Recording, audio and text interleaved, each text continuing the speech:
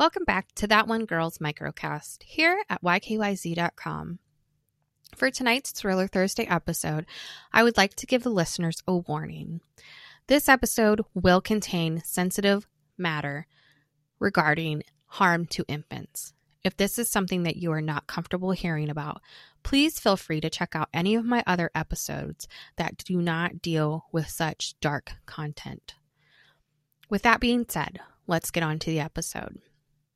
For tonight's episode of Thriller Thursday, I wanted to discuss something that is not very well known.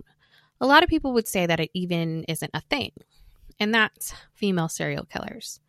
But if you look through history, there are a lot of females who have killed.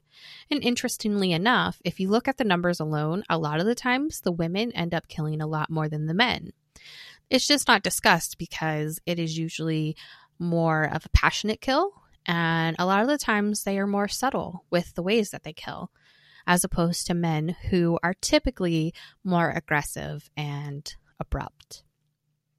For this episode tonight, I want to focus on one in particular that has a very interesting reasoning for why she says that she did the killings that she did.